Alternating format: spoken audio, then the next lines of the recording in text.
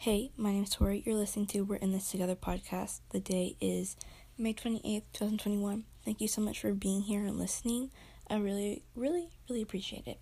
So right now, I just have a lot of things circling in my mind, and I just wanted to voice them to you, just in case you've ever felt this way, or you're feeling this way right now, and nobody's ever shared a similar opinion or thought process, because I know how hard it can be trying to not feel alone whenever nobody's ever told you about the thoughts you have and have a similar common ground between them. So right now I'm trying to give you that common ground. So my friends, they tell me a lot that I have a lot of emotions and that I voice my opinions very strongly, that I have a very big opinions. One day, I was like, why has no one confessed their love to me? Like, as a joke, I was kind of complaining, but that's a whole other thing. I was like, why has no one confessed their love to me? And my friend looks at me dead in the eye and it's like, Tori, no one can handle you and all your emotions. I can't even handle you. I'm your best friend. And I was like, That had me thinking for a while, actually. I was like, you say I have a lot of emotions and that I have very strong opinions, and it's hard to grasp whether it's a good thing and that they look up to me for and wish they had, not selfish way, just that's a really admirable trait that you have, or is it they're trying to show me and tell me that I have a lot of these things, not necessarily trying to tone it down, but for me to realize. And so that makes me wonder, should I tone down my personality? When I think about it, I've always come down to no, I should not tone down my personality because that's who I am and what makes me me. I've also have been told that my personality is very out there. And again, I don't know what that means. In the context they were using, it was the last day of school, and I said, are you going to miss me, to one of my friends. I don't know if I should have said that. It was kind of a joke, but genuinely wanted to know what their answer would be, because are you going to miss me? So I'm mainly just hurting myself by saying that, or it could have been a really good uplifter, but in this case, they said no, you have a lot of crackhead energy, and it's hard to keep up with that. So, is it an admirable trait that they're talking about? Because they say it so frequently. Are they trying to let me know that they enjoy this part of myself? Or are they just trying to, let it be known that they see it, but they don't necessarily want it? And that begs the question, what do I do about it? Or do I just keep on doing it myself and not do anything about it? I don't think my friends are doing it in a condescending way. But at the same time, no one has ever told me, Tori, how you express your emotions and the way that you do, I wish I could do in the same way you do. In that same light. Is it a point where they're looking up to me? I'm not sure because they've never told me. But at the same time, some of the most admirable traits I see in a person, I'm not necessarily going to tell them because I don't want them to get cocky, but yeah. So, inconclusive on, do they look up to me, or are they trying to tell me that they see it, and sometimes it's not the best for certain situations. And I realize that. I realize my personality can be big sometimes, and the reason it can be so big is because I've had one of the, I don't know if I want to say phases, but it was kind of a point in my life where anxiety was such a big, prominent part that it almost kept me from doing all the things I wanted to do. And then at those points of my life, all I really wanted was for someone to see me, hear me. And when I saw other people, the only way people saw somebody was if they were loud and obnoxious and funny and doing all the crazy things. So I started looking up to people that had that same, that had the traits I wanted to have. And I guess I started copying them, mimicking all their actions, trying to be louder. Even if it made me super uncomfortable, I lived by fake it until you make it. The fact people are seeing it makes me happy. It would definitely make my younger self happy. Even a few days ago, one of my mentors told me that when they talk about me to another person, that they say I'm such a good leader and I lead this group in such a good way where I make it very inclusive. That would make my younger self super, super, super happy. And I don't want to invalidate my younger self, but that was the fact that I'm here. I don't know what to do from here. I don't want to get quieter because I know what quieter does. But at the same time, I think the point of how quiet I was when I was younger, I felt as though people just didn't care to listen.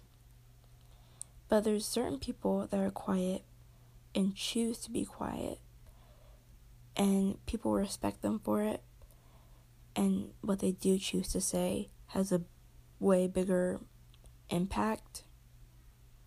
But it's so easy to look past that they're just quiet. So what I really wanted to do was be loud, not in like a in your face kind of way, but more like I'm here, I'm present loud, instead of I'm quiet and nobody sees my why because I never have enough chance to tell them my why. Do you get what I'm saying? That I was so obsessed with wanting people to know my why that no one ever cared because all they saw that I was quiet, and it made me mad. I was like, I'm not that quiet. Why does everyone keep on saying that I am? Let me be loud. Let me be in your face sometimes. Let me be present and show that I'm here. And then now that I am, people are saying and realizing, so is it a good thing? I have no clue. My mentor did say that I have a leader mentality, so I guess that is a good thing. Because realistically, how many meek leaders do you know? Not many, because not many people take the chance to know that leader or why they're so meek. And that's what frustrated me, that people didn't know why it was like that way. That I so desperately wanted to be something else while I was doing that. I wanted to be the leader that everyone saw. So mainly, I was people pleasing. And now that I guess I'm pleasing people the way I wanted to please, I have no clue what I'm going to do now. Do I want to keep people pleasing? Do I want to get quieter? Or do I want to keep on being myself? Or do I want to get even louder so people still see me, but a bigger range of people do? I guess we can now talk about my big thoughts. My friends have also told me, you probably like, Tori, your friends suck. But they don't. It's just they tell me like their opinions because I tell my opinions. So they told me that if I were ever to be an influencer, I would get canceled before them because how big my opinions are and how I'm so open to voice them.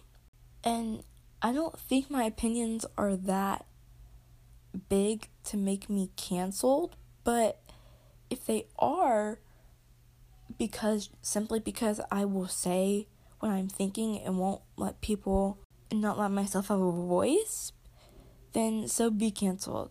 So that makes me think, do they wish they had that? Do they wish they had that trait like how I wished I had that trait so many years ago? How I still wish I had that trait like today? To show the extent of how much I really wanted to be someone that didn't deal with anxiety the way I did, because I felt so trapped, and I didn't want to tell people, because the few people I did tell, they didn't understand it. I'd go in my bathroom and I'd just cry, and I'd be like, why do I have to be this way? Why do I have to deal with what I do deal with, and why is it so difficult? And so I just was like, no, I don't want to feel like this anymore. I don't want to be the person I am right now. I want to be better. I want to be like them. And my them was completely different people all around me. I wanted that trait. I want that in me. I want that other thing in me. I want that trait in me. I made myself uncomfortable. I took myself and I was like, well, Tori, the only way you're going to be able to do this is if you get uncomfortable and you suck it up. You don't let anxiety hold you back. And while trying to be all these different traits and trying to develop them inside of me, I realized that I could do it as long as I put my mind to it. And as I was getting these traits, I saw other people that were also dealing with the same thing I was dealing with, but not until long after they were almost fully developed in me. So when I see that in a little kid, I try my best to make them feel included, try my best to show them I try my best to not make them feel alone, because I was in that same situation. So when people tell me that I'm very good at including people, I include people because I know how it feels like to be left out. I include people because I know how it feels to be that one person at the center of attention, and I know how it feels to be the outsider, then get on the inside, and for the first time have people see you how you wanted to be seen, how you wanted to be loved.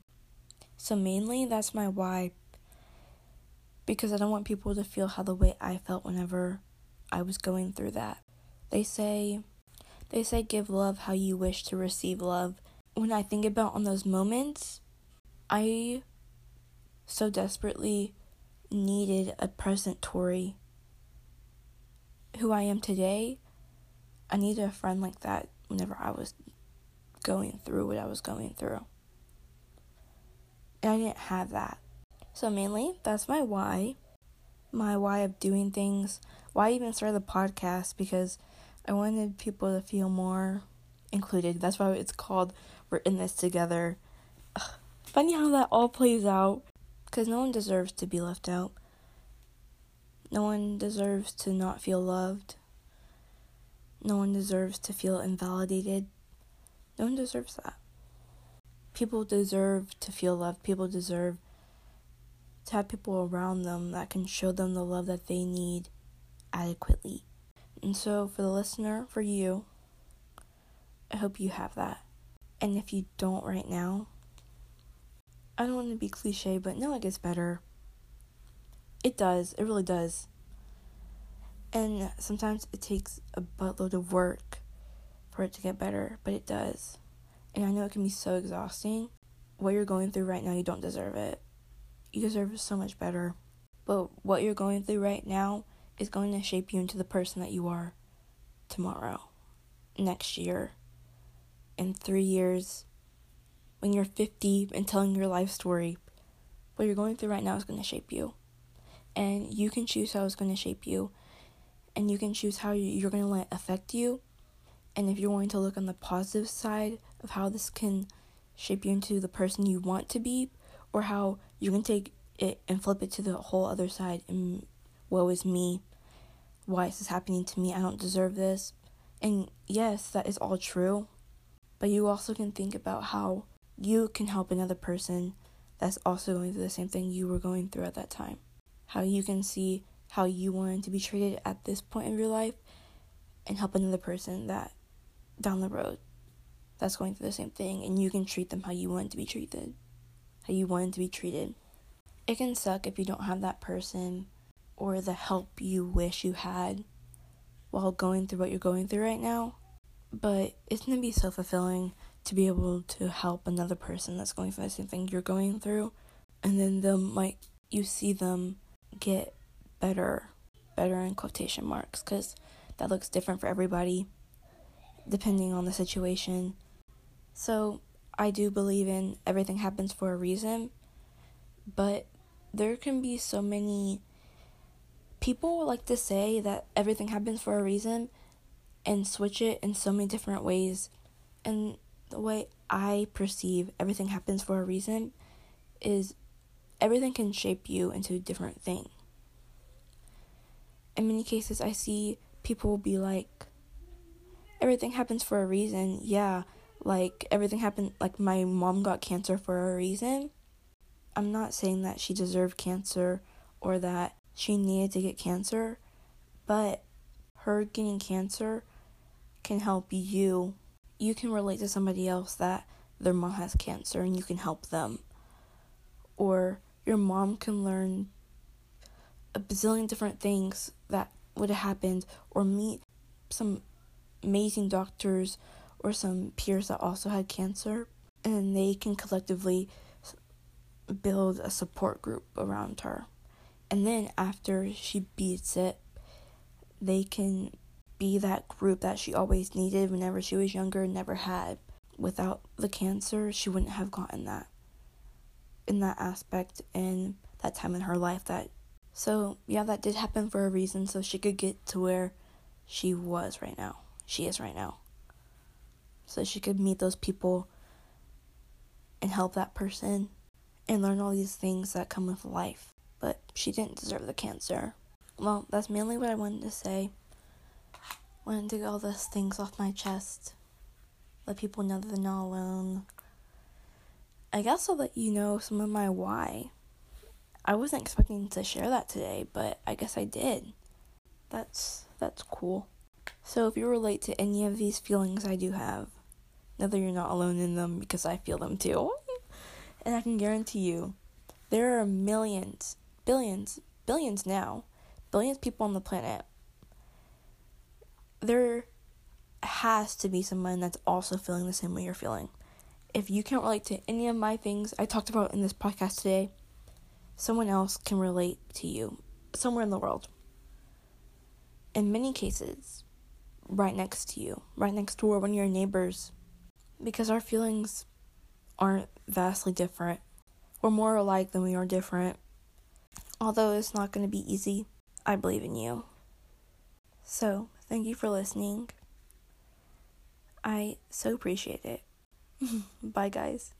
Bye. No. Should I say bye, guys, or bye, you? Or bye? Bye seems very abrupt. What if I just end it right now without saying bye? But that seems kind of rude. Whatever. Thank you for listening. I hope you enjoy your day, your night, your evening, wherever you are, whatever time it is. I hope you enjoy it. Make the most of it. Be joyful. Bye.